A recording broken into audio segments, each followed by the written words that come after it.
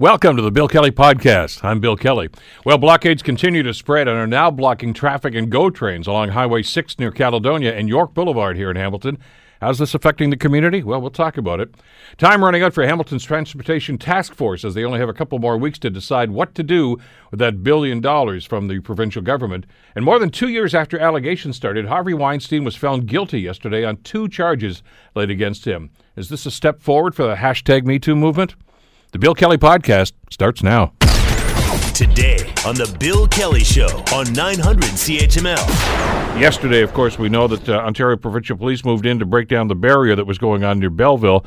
And we had anticipated at that time that there might be some ramifications to that. Well, that has happened, and it's happened right here in our area. As you've been hearing all morning on CHML News, the GO trains have been shut down here around the Hamilton area because of a blockade that has been put up.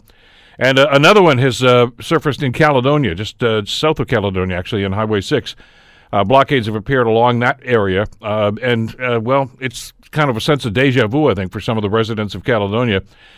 Mayor of Haldimand County, Ken Hewitt, joins us on the Bill Kelly Show to talk about this. Ken, thank you so much for the time. Glad you could join us on a very busy day, I'm sure. Yeah, well, thanks for having me, Bill. Unfortunately, it'd be nice to get on your show for other purposes and reasons out here in Haldimand. I'm looking forward to that, too. When did you find out about the blockade, Ken? Well, yesterday in the afternoon, that we were notified by the OPP that the road was going to be blocked. So how does the town react to this? How does Haldimand react to this, obviously? I mean, Highway 6 there's a lot of people use that road on a daily basis to and from work. I mentioned, I wasn't trying to be flippant at all, but I mean, this is a sense of deja vu once again. I mean, we went through this a few years ago, and it was a long, arduous task to try to get some resolution to that. Did you get any sense at all about what's going to be happening, how long this is going to be in place? Well, we haven't. We're hoping to get some more sense of that today. Yeah, I mean, I think people here certainly are not accepting of the issue, but they have a whole different appreciation and understanding of what's gone on over the years. So, when you see what's happening nationally and people complaining about protests, whether they're legal, illegal, or rule of law and all that in terms of what it defines, people just can simply around here say, well, welcome to the party, because we've certainly been exposed to it for many years. What's it been like up there for the last little while? Has there been any tension any discernible tension that you've noticed? None whatsoever. In fact, it's been, I think the relationships have improved over the years. We've been working well with Six Nations as they have with us. Mm-hmm. And we have a great relationship with the leaders on their community. And I believe there's a whole different understanding. And I think it goes further, Bill, in that, it's not a question of whether a protest is legal or illegal or a peaceful one or not. I think there has to be some further exploring into the idea of when a protest becomes disruptive, is it something that we can continue to support? Because it is disruptive to the public, and it affects their ability to earn an income, to get to work, to navigate through their day-to-day affairs. And that's where we have to look at, how can a protest simply be allowed but not be allowed to disrupt the rights of others? Is any traffic getting through, or is the highway just totally closed down? The traffic's getting through around the town, of course, but the highway is closed through the bypass. All right, so that's off limits as it was last time. I think a lot of us can still have the mental image in our heads anyway of the old hydro tower that was dragged across the road at one point during some of those demonstrations last time. Who do you talk to? I mean, how do you create this dialogue that is going to be obviously very necessary here to try to find out what's going on and hopefully resolve some issues? Well, from my perspective, there's I guess 2 things, and one is the provincial government's responsible for the management of the highway through MTO, and so our local MPP I'll be contacting them and looking to have a conversation and a meeting with them to discuss what their steps forward are. The other issue, I think, Bill, it goes back to you and I talked to many years ago, is trying to deal with this issue from the bottom up. It just simply doesn't allow it to go away, and I really believe that it takes a top-down approach. And while the Prime Minister certainly made comments of reconciliation, he set certainly an expectation that I don't think has been realistic and certainly hasn't been attained. And looking at the Indian Act and looking at how we manage this situation from the top down, I think, is truly going to get us to a solution where we can no longer see these types of protests on the roads. Well, interestingly enough, as you go down through the chain of command, I guess, Ken, you mentioned your MPP. Toby Barrett, of course, knows about this. He was around the last time, too. So he knows what has to be done here and the communication that's going to have to happen at Queen's Park. But there seemed to be a problem the last time getting those two senior levels of government to cooperate into this, too. Do you see that as a problem again this time? Well, it'll be an interesting dialogue because both of these parties were on the other side of the fence last time, right? With lots of ideas and certainly suggestions. So we'll see what comes forward from them this time. I mean, I don't. Maybe the right word is for the finger pointing, but it just seemed that's their jurisdiction. No, that's not. No, that's not our responsibility. You really, I just using last time as an experience, you really need to get everybody around the table here as quickly as possible. You do, and like I said, it's not just solving the problem here on the ground. I don't think that's the solution. I think the solution is looking at it from a top down approach and because as you've seen yesterday, you put one fire out in Napanee and it erupts somewhere else in another community. So we're not fixing the problem. We're just pushing it on to someone else. Well, and it's a different scenario than the Douglas Creek situation was, obviously, because that was local. That had to do with a piece of property right there. This is really the root cause of this goes all the way up to British Columbia, which really I think puts the onus on the federal government here to step in here and talk about what can be done here about that. That's correct, and that's exactly where I think the issue lies. It's a promise made by a federal government that efforts and reconciliation would occur, and I think there's frustration on the ground that those efforts haven't been meaningful, and the expectation of those have been set to such a level. I don't think that they knew when they were making those expectations that they were achievable, and so it's regrouping. I think going back, meeting with the powers to be able to set a program forward that people can at least put some mile markers against it and be able to say that we are moving forward, we are making the steps to get to a place where we can all live in harmony without having to see these types of protests.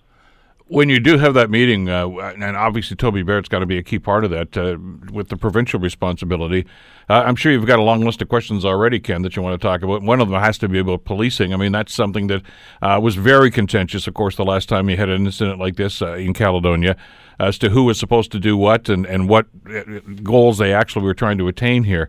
I would imagine it would behoove the province at this point to let us know exactly how they intend to approach these. And I suppose this problem, but I mean these problems, because I mean they seem to be cropping up. We've got rail lines closed here in the Hamilton area as well, so we're waiting for a response from the province at this stage.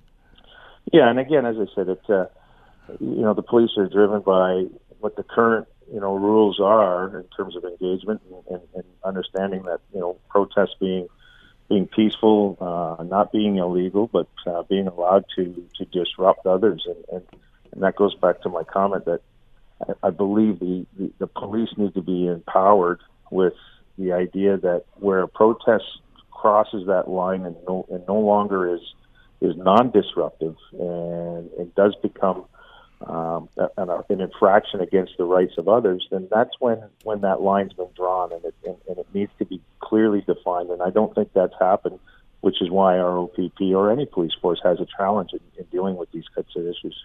Ken, when you have a situation like this, and it's evolving, of course, very fluid at this stage, one of the main concerns, obviously, is escalation, something that you want to avoid. How do you move in that direction to make sure that this situation, as problematic as it is, doesn't get worse? Well, it's making sure that that the respect is there with both communities and understanding that this is beyond just Caledonia. It's beyond what's happening here locally. This is a national issue. We have the benefits as well as some of the opportunities to have First Nations as a neighbor, but with that comes these types of challenges, and so I think it's finding ways to be able to work together cohesively, in a way to have respect and long-term relationships, and that's certainly my intent and goal. I'm not sure, and I obviously we can't speak for the folks that are involved in this thing, but there is a Facebook page, of course, called Wet, Sweat, and Strong, Hamilton in Solidarity, and the posting they have here says, "It's our intention to stay indefinitely, and we're calling on others to join us. Come for a couple hours, stay for the night, and bring your friends." This could be going on for quite some time. How does the council try to develop some sort of a strategy here? Because I know one of the concerns that was ongoing last time, Ken, obviously, was the impact it was having on the local economy. If people can't get from point A to point B and to stores and things of that nature, it's going to be somewhat problematic. Do you anticipate that this is going to have to be something that's going to be dealt with on a long-term plan? Well, I certainly don't want to speculate on where it's going to go. Today's a day where we have to meet, have some conversations with some other levels of government to find out what steps are going to be taken, and we'll act accordingly as we move forward and through this. But currently, at this point, our hope is that we'll be able to see some clarity in this, and that the roads will be cleared, and people will continue to go about their day to day. But until we have a little bit more information, it's hard for me to speculate on that. Where do you begin with the communication with obviously with the protesters in the Six Nations? Do you go to the band council? Do you go on site? What strategy do you develop here? Well, it's a bit of a challenge. I think that my first steps will be to contact both band council and those that are in the Confederacy, and hope to have some dialogue with them and exchange a conversation that can have some meaning, and understand that while we do respect the intent that reconciliation is something at the forefront for many First Nations people, there has to be a willingness and an ability to be able to work with their neighboring communities, and I think that's part of the dialogue that we have to have. I would imagine one of those phone calls has to be with the OPP commissioner as well. Well, they certainly have my name on file up there, Yeah, well, because obviously we saw what happened up around Belleville yesterday, and I think they've been quite upfront about that these things that we're talking about today are a response to what the OPP did yesterday. So, for those that are simply saying, look, it's time for the authorities just to go in there and break this stuff up, there are ramifications to that as well, aren't there? There are. That being said, if it's an issue on a rail line in Belleville, then it's an issue on a provincial highway in Caledonia. So it's the same issue, and it shouldn't be treated any differently. In that, I think we have to, as I say, rather than look at the bottom-up approach and try to put these fires out that are going to continue to erupt, it's looking from the top down, and it's looking for leadership from our federal government, and they need to step up and move forward with the agenda of reconciliation that they have put forth in this term. Ken, it's early, obviously, but have you had any feedback at all from residents? Is there a sense of resignation to this, that here we go again, or are they just waiting to find out what's going to happen? I think it's a bit of both. I think there's a mixed feeling. I mean, a lot of people are nobody I think was surprised that have been around for previous protests down here that there was another protest there yesterday. But that doesn't dilute their frustration. I think they still see some anger and animosity towards it. There are some understanding. I mean, there's been a lot of education and understanding of what our people in First Nations and Six Nations in particular have gone through, and so it's not to belittle it, but it's also to understand that there has to be a way to work together, and doing it on the faces of our highways and disrupting our traffic. It's not that's not the solution. Well, you've got a busy day ahead of you, obviously, Ken. I really appreciate you taking some time for us this morning to try to give us the lay of the land on how things are developing. Hopefully, in the next day or two, this thing will be resolved, but at least you'll have a game plan and talk to some of the folks that are going to be involved in a potential solution on this. We'll stay in touch. Thanks again for this. Thanks for having me, Bill. Take care. That's Ken Hewitt, of course, the mayor of Haldimand County. And as I say, it's a sense of deja vu all over again with the Douglas Creek situation that happened, of course, some years ago, that dragged on for an awfully long time and got ugly. I mean, there were confrontations. There were it was a messy situation, and we don't want to see that happening again. But on the other hand, as Ken Hewitt says, there's an understanding, I think, between a lot of people in the community and what's going on here. And we really more than we even did with Delegates Creek. We really need senior levels of government to step up here and to resolve this and start being part of the solution here instead of simply sitting back and saying, well, let's just wait. So hopefully this is going to be resolved to everybody's satisfaction sooner than later. You're listening to the Bill Kelly Show podcast on 900 CHML. A couple of weeks ago, as we were talking about the Transportation Task Force that has been set up by the Ontario Ministry of Transportation and the Minister, Caroline Mulroney, this end of the week was supposed to be the deadline for that task force to come up with their recommendations. The chair of the task force, Tony Valeri, asked for and received an extension until the middle of March so they can continue their work. And we invite the chairman, Tony Valeri, back into the studios here with us to give us an update on what's going on. First of all, thanks for coming in. A busy time for you today. Busy time for you the last 4 or 5 weeks. Thanks, Bill. Pleasure to be here. Where are you in this situation right now? Well, as you said, we've asked the minister for an extension because, and it was an extension that was asked for built on the consensus from members of the task force. And so we've been granted a couple of weeks further to the end, to sort of middle of March. That being the case, obviously, our intention is to try to report as quickly as we can. Sure. But we do have those couple of weeks. And it really allows us to continue some project-specific discussions. There's further engagement based on the projects that we're looking at. There's further engagement with the ministry, with Metrolinx, with city staff that we feel will be of value to help us ultimately recommend the transit and transportation infrastructure projects for the city of Hamilton. You're not inventing anything here. No, we're not inventing anything. I mean, the projects that we are reviewing are projects that are coming out of the city's transportation master plan. The province has a Greater Golden Horseshoe transportation plan that has been, they've been consulting on, goes out to, 2031, 2041. It's a big, broad plan. So we're not starting with a blank piece of paper saying, okay, what are we going to do? We are looking at projects that have had some level of public discourse, that technical work has been completed to an extent. And so now we're tasked with, given the $1 billion that the province of Ontario has said they are prepared to spend in the community, we're tasked with recommending the projects to the minister to spend and implement those projects for the city of Hamilton in a period of time where we feel secure that $1 billion can be in fact deployed.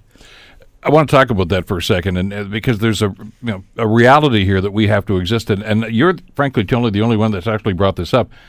This $1 billion is sitting on the table, but from your time in politics, times change, situations change. I mean, when this government, whether you like them or not, is putting that money on the table, the time frame I would think you guys are working towards here is the next election is in 2 years. A new government might just say, you know what, we're not going to give you that money anymore, or hey, we're taking part of it away. You need to actually allocate that money and get that moving, I guess, in the next 18 months, don't you? Right, and I think what you're alluding to, Bill, is kind of what's the framework that you're using to actually review projects, right? And so for us, a major consideration is how long will recommended projects take to start providing the benefits to Hamiltonians, right? So we're looking to provide those projects to the ministry so that we can, in a time frame, be able to deploy the $1 billion. When, at least from my perspective, if a higher level of government says that they are prepared to spend $1 billion in your community, I feel, and I know I believe that the task force members would echo this, that we're given the opportunity to weigh in and provide our perspective and recommendations to the minister to deploy that money as quickly as possible, because we want to ensure that $1 billion is spent in Hamilton, right, and not be subject to or potentially in jeopardy as a result of an election sometime in the future, right? So there is a certain time frame that you have to work with under, and the projects have to work with under. And again, to be clear on this, because I'm hearing all sorts of stuff and seeing stuff on Twitter about what they anticipate you guys are supposed to be doing and the results of this. Every one of the projects that you are evaluating right now are projects that are known to somebody around here. I mean, they're not brand new. It's not like, wow, where'd that come from? You're really prioritizing this and trying to find out where we can get the best bang for our buck. We're looking at projects and establishing a lens, right, to look at these projects. So for instance, if you think of some of the tools that we've used, the council priorities for this mandate of this council, one of the main priorities was a reduction of greenhouse gas. Yeah. So when we look at these projects, we're looking at it through a lens that reflects the council priority. So would this investment reduce greenhouse gas in the city of Hamilton? How might it help reduce the congestion in the movement of people inside of Hamilton? Are we supporting connectivity in the city across the 15 wards? Are we improving the connectivity within the city and connections out to the city? So connections to go, for instance, right? And then that time frame of can we get it deployed in a particular time frame so that we are sure and comfortable that the money will be deployed here in Hamilton and be spent in Hamilton. I know you can't get into specifics here, but this body of information that you have, and I would imagine it's monumental, because people probably, Tony, are not aware of the amount of work that has already been done here. Long-term planning, as you mentioned, transportation plans for the city proper and for the outlying areas and for the growth of this as well. So you've got a lot to pick from here. Are you comfortable with this? Do you feel as if these are the plans that are going to connect and check some of those boxes? Well, if you just I'll speak to a few, right? So Sure. you think of all the work that's been done on the LRT, right? The work that the city of Hamilton has done, the work that Metrolinx has done, right? The work on the blast system, right?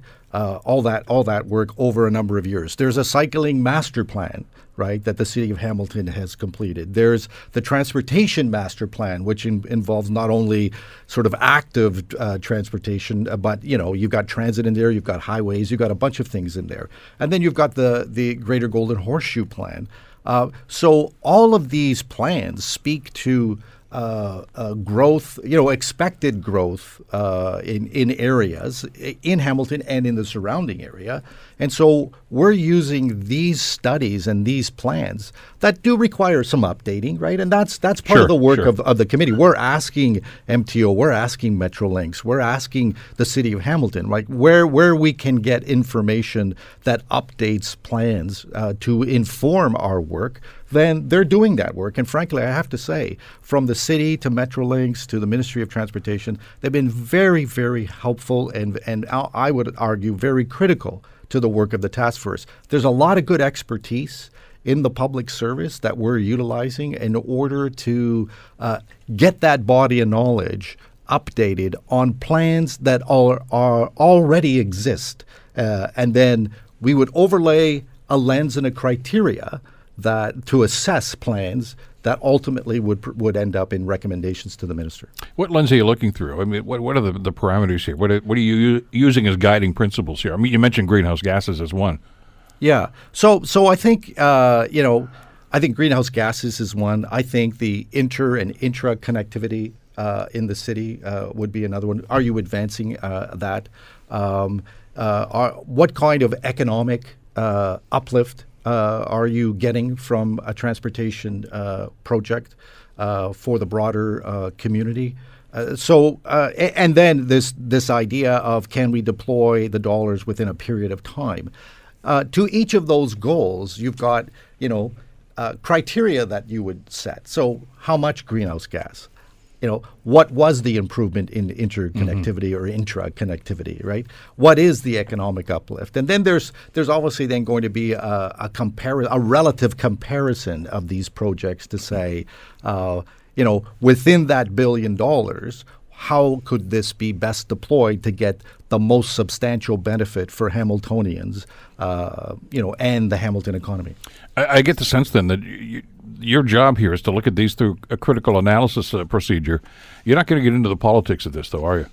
No, exactly. Nor should you, I think. Well, that's not the mandate of the task force. The mandate of the task force is to provide a list of recommendations for the minister. I would argue, I guess, that the politics, for a lack of a better way to describe it, the dialogue, I'll say that. I think the dialogue and about the task force recommendations and perhaps the politics will occur at some point, but it certainly is not occurring within the task force deliberations. So, but that's going to, I would think, go between the provincial government, the provincial government and the municipal government. I would expect. That's what they do. That's what they get paid for, to do the politics and to do the debate about this. That would be my expectation. Yeah, and you're simply going to present them with facts, data, and simply say, okay, have at it. Now, and if city council doesn't like something that the transportation minister thinks they're going to do, well, go have that debate. But you're out of there by then. Right, and so because I don't believe that a political discussion with the task force is going to advance the work of the task force, right? We're hearing from proponents that might be, for or against a particular project is not really the work of the task force. We're assessing the technical merits of investing in transit and transportation infrastructure based on a set of criteria that the task force has agreed to. And then I think, those kinds of discussions and debate about a for or against a particular project are already in the public domain, right? So it's not... ongoing. And ongoing. So it's not that within the time frame that we have that we need to re-adjudicate on people's political position. That's not the role of the task force. Our role is to look at this list of projects coming from the various plans that are city plans, provincial plans, broader regional plans, apply this lens, get the technical support from Metrolinx, from Ministry of Transportation, from the City of Hamilton, and then establish a list that reflects the criteria and goals that we've put forward. Well, I like that approach to this because, as we've seen and all too often, getting into the politics of it is actually what slows the process down. And you're freed from that. I mean, you don't have to worry about that. There's nobody on your committee here that has to worry about getting reelected or any of this stuff. I mean, you're just looking at the hard facts and saying, okay, how does this work or doesn't it work? Well, exactly, because we're not making a decision. We're providing a recommendation. And so it's left to those in elected office who ultimately will then make a decision on how to ultimately deploy the $1 billion for the city of Hamilton. And so I expect that after our task force report that there will be a further dialogue in some fashion. Now, contrary to what I'm seeing from some people on city council, some of the stuff that they're putting up on social media, your mandate is to include, but not limited to, public transit. I mean, it's obviously a part of the discussion, but it's not narrowly focused on just public transit.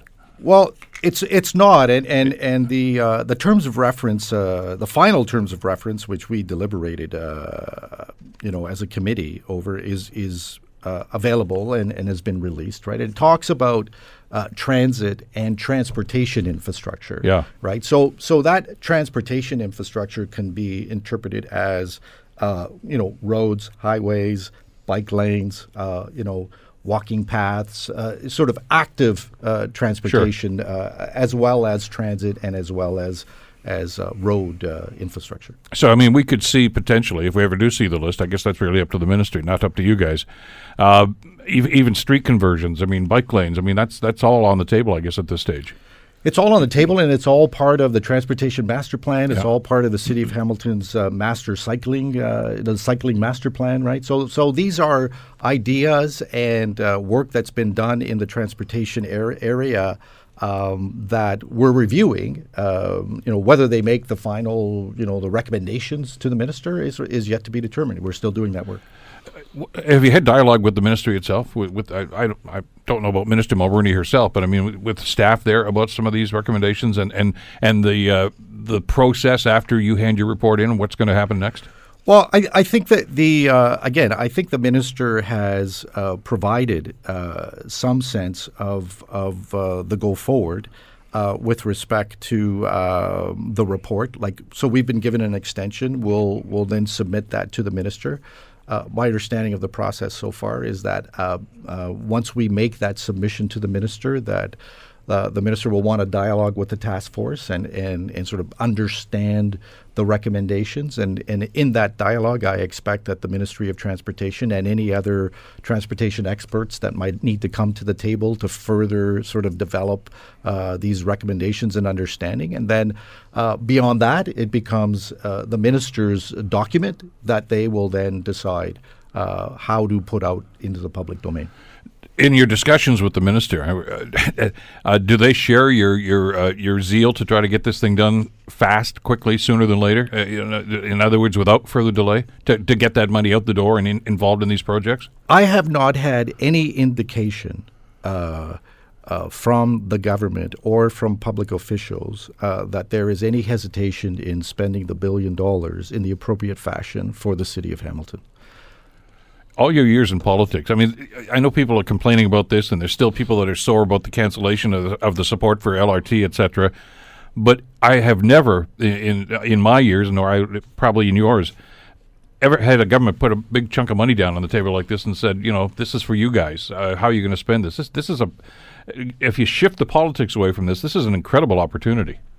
I think it is an opportunity, and again, to your point, right? I mean, how we got here is not for the task force to deliberate. But the government has said and has committed to $1 billion for the city of Hamilton.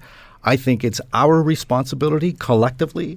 We've been tasked, as a group of volunteers to provide this advice to the minister. But I think, if you're out there in community and talking to Hamiltonians and you frame it the way you've just framed it and said there's $1 billion to be spent in the city of Hamilton, would you like us to go through a long, odious process and then perhaps jeopardize the $1 billion? Or would you like us to identify projects on a priority basis to deploy the $1 billion and get the benefit of the $1 billion today? I think most would say, do your work. Make sure the work is anchored in good, sound, technical, and good, sound process, and then argue for the deployment of the $1 billion as quickly as possible. I think a lot of municipalities that might be given this opportunity would say, we should take advantage of it, right? Sure. I think we should, and that's what I feel the task force members, I think, would also echo that comment. Tony Valeri, the chair of the Transportation Task Force, good luck as you go through this process, and thanks for coming in today. Pleasure. No, thank you, Bill. You're listening to the Bill Kelly Show podcast on 900 CHML. Harvey Weinstein was found guilty yesterday on 2 of the charges laid against him. The 67-year-old was found guilty of a criminal sex act for assaulting production assistant Mimi Haley in her apartment in 2006 and third-degree rape of a woman in 2013. They found him not guilty on the most serious charges, predatory sexual assault that could have resulted in a life sentence. He has yet to be sentenced, but he's no longer on bail. He's behind bars right now, awaiting sentencing. And as we also know that there is another trial scheduled for Los Angeles. He's going to have to make his way out there at some point, under supervision, of course, to face similar charges from a number of other people, one of them who shall remain anonymous, apparently. But it is a banner day, and as District Attorney Cy Vance said in his comments outside the courtroom yesterday, the bravery of the woman needs to be commended, and it's also, I guess, a landmark case simply because, let's face it, the charges against Weinstein really seem to be the motivation for the hashtag #MeToo movement, which is still obviously something that we need to talk about. But what impact is it going to have on other victims? What kind of message does what happened in this courtroom send to others? I want to bring Jessica Bonnila-Damptey into the conversation, Executive Director of the Sexual Assault Center, SACHA, here in Hamilton. Jessica, thank you so much for the time. Glad you could join us today.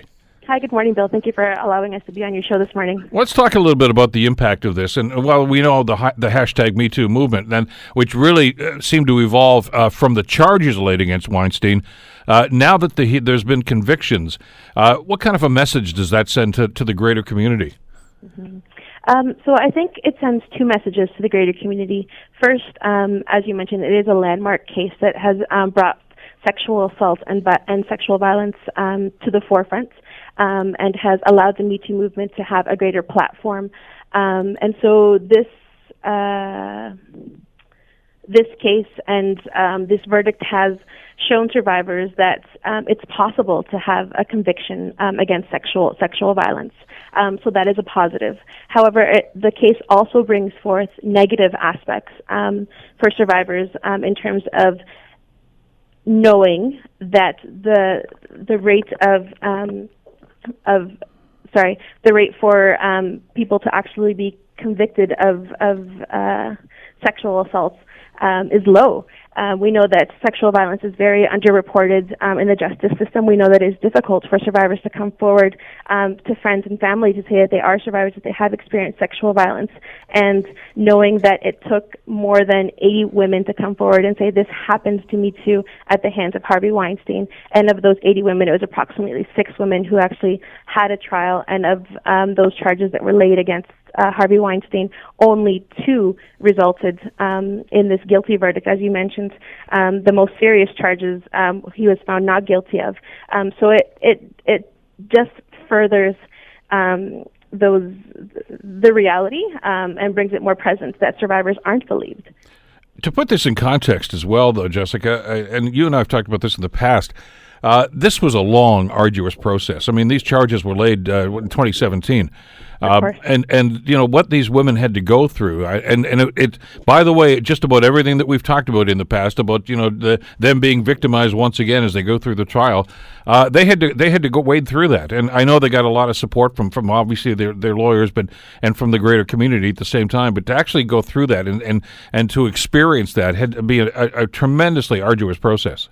Absolutely, absolutely. And we do recognize that coming forward as a survivor and letting individuals know this happens and then having to think about laying charges is very, very scary, because we know about, as you mentioned, the arduous process that you go through, having to go to the police station to report and then having to be interviewed and at times being treated as if you're the one who perpetrated something and not being believed is horrible for survivors. And we saw that with some of the cross-examination, of course. What Absolutely. were you doing there? And a lot of the things that have been hallmarks of past cases seem to have been addressed because the stories were very similar. Why did you maintain a relationship after that? Then, if you felt that there had been a sexual assault, and in the past, judges and let's face it, prosecuting attorneys as well would look at that and say, well, that just blows your argument out of the water. I guess maybe one of the best takeaways that we could get out of the Weinstein trial was it did sort of boil down to a he said, she said. But they believed her. In other words, they right off the bat said, we understand what you're going through. They were not dismissive of it just because, there didn't seem to be what they considered to be solid evidence from Weinstein, but they just wanted to understand that, look, this is what happens and we need to listen to the story. And they believed those stories. And I think that is a very positive, in our society, a positive example of how education and training is working in society, is working for those folks who were involved in the Weinstein trial, the lawyers and the judges.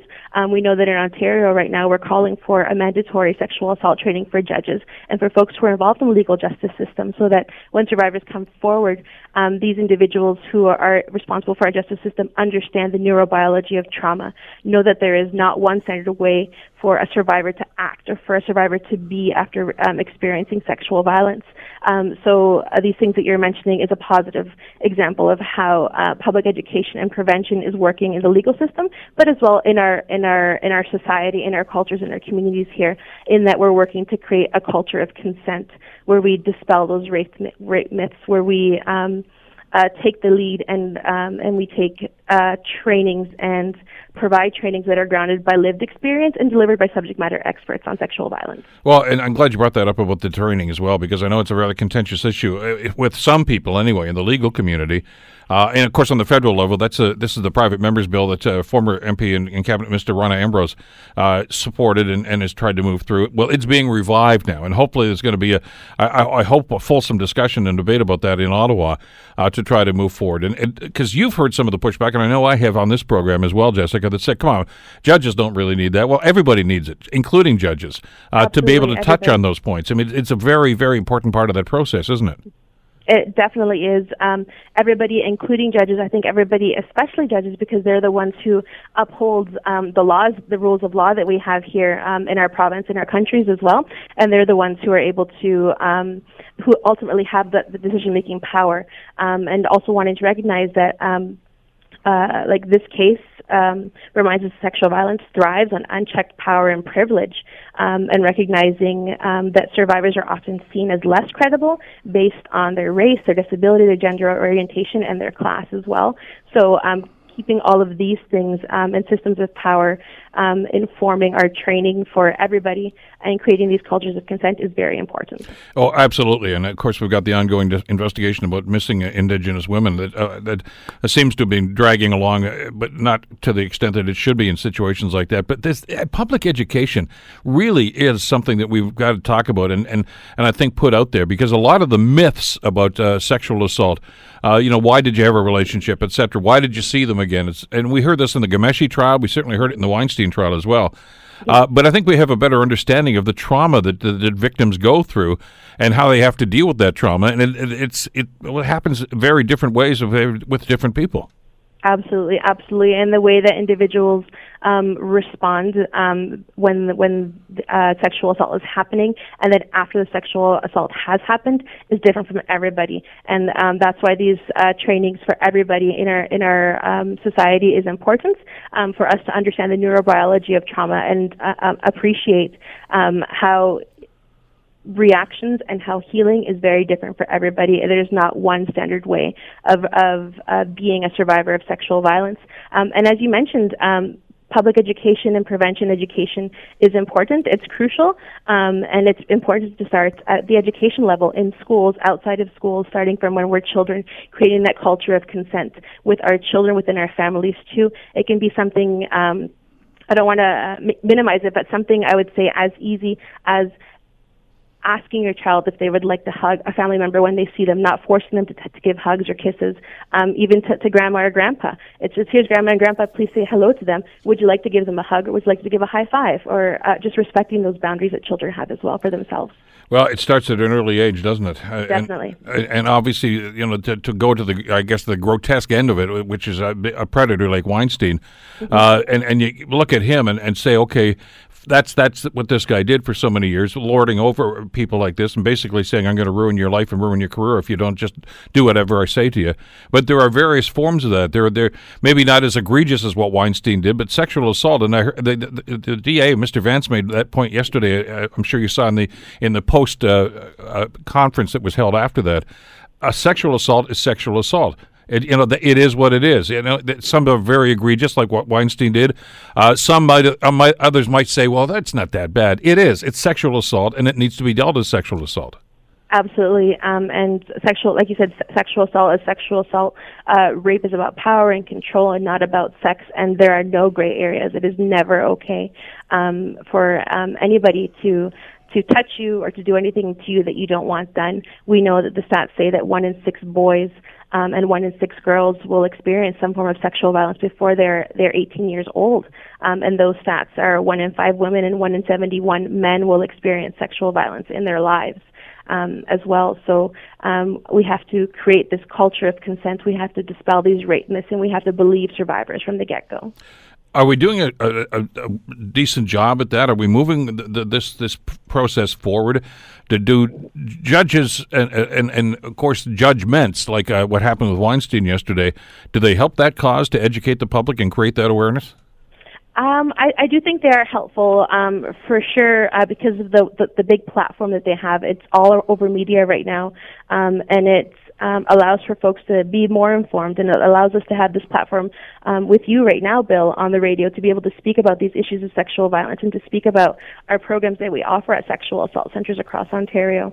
It also allows us to mention that sexual assault centers are crucially underfunded, and right now we're hoping for more funds to come in to be able to be able to continue to deliver the services that we offer to survivors in our communities.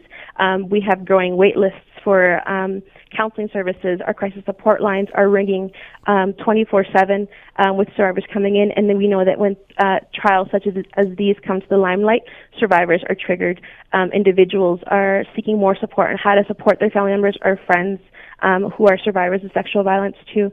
So it's important to keep this at the limelight and for communities to respond to governments and let them know that the work that sexual assault centers are doing and folks are doing to support survivors is crucial. Well, and that's a key part of this debate and this discussion, because places like SACHA, the Sexual Assault Center, and we've talked with other jurisdictions as well, Jessica, the fact that senior levels of government, or any level of government for that matter, would even consider budget cutbacks in areas like this is just incredulous that people would even it indicates to me anyway, and I think to the greater public, that they have no concept of the importance of that kind of work and that kind of counseling and that kind of assistance that the places like SACHA offer to victims.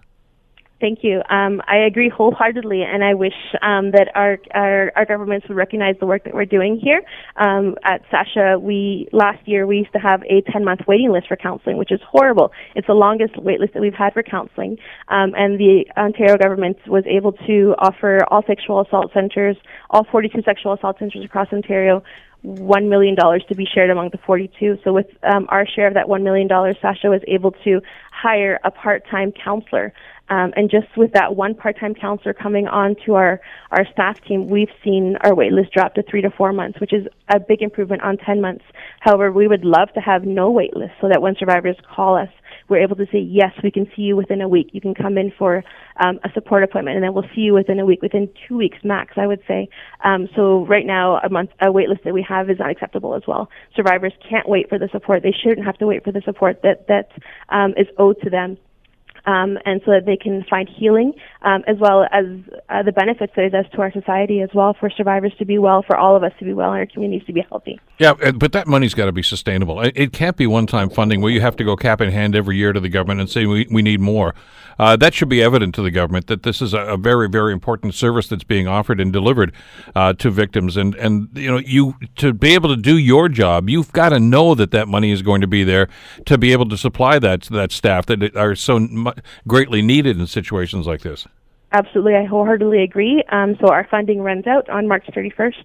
Our colleagues at the Ontario Coalition of Rape Crisis Centres met with the Minister of Attorney General recently and asked for that money to be sustainable, for at least that $1 million that was offered to all sexual assault centres at this one time be something that is ongoing, as well as asking that sexual assault centres not be closed or not be amalgamated with other centres.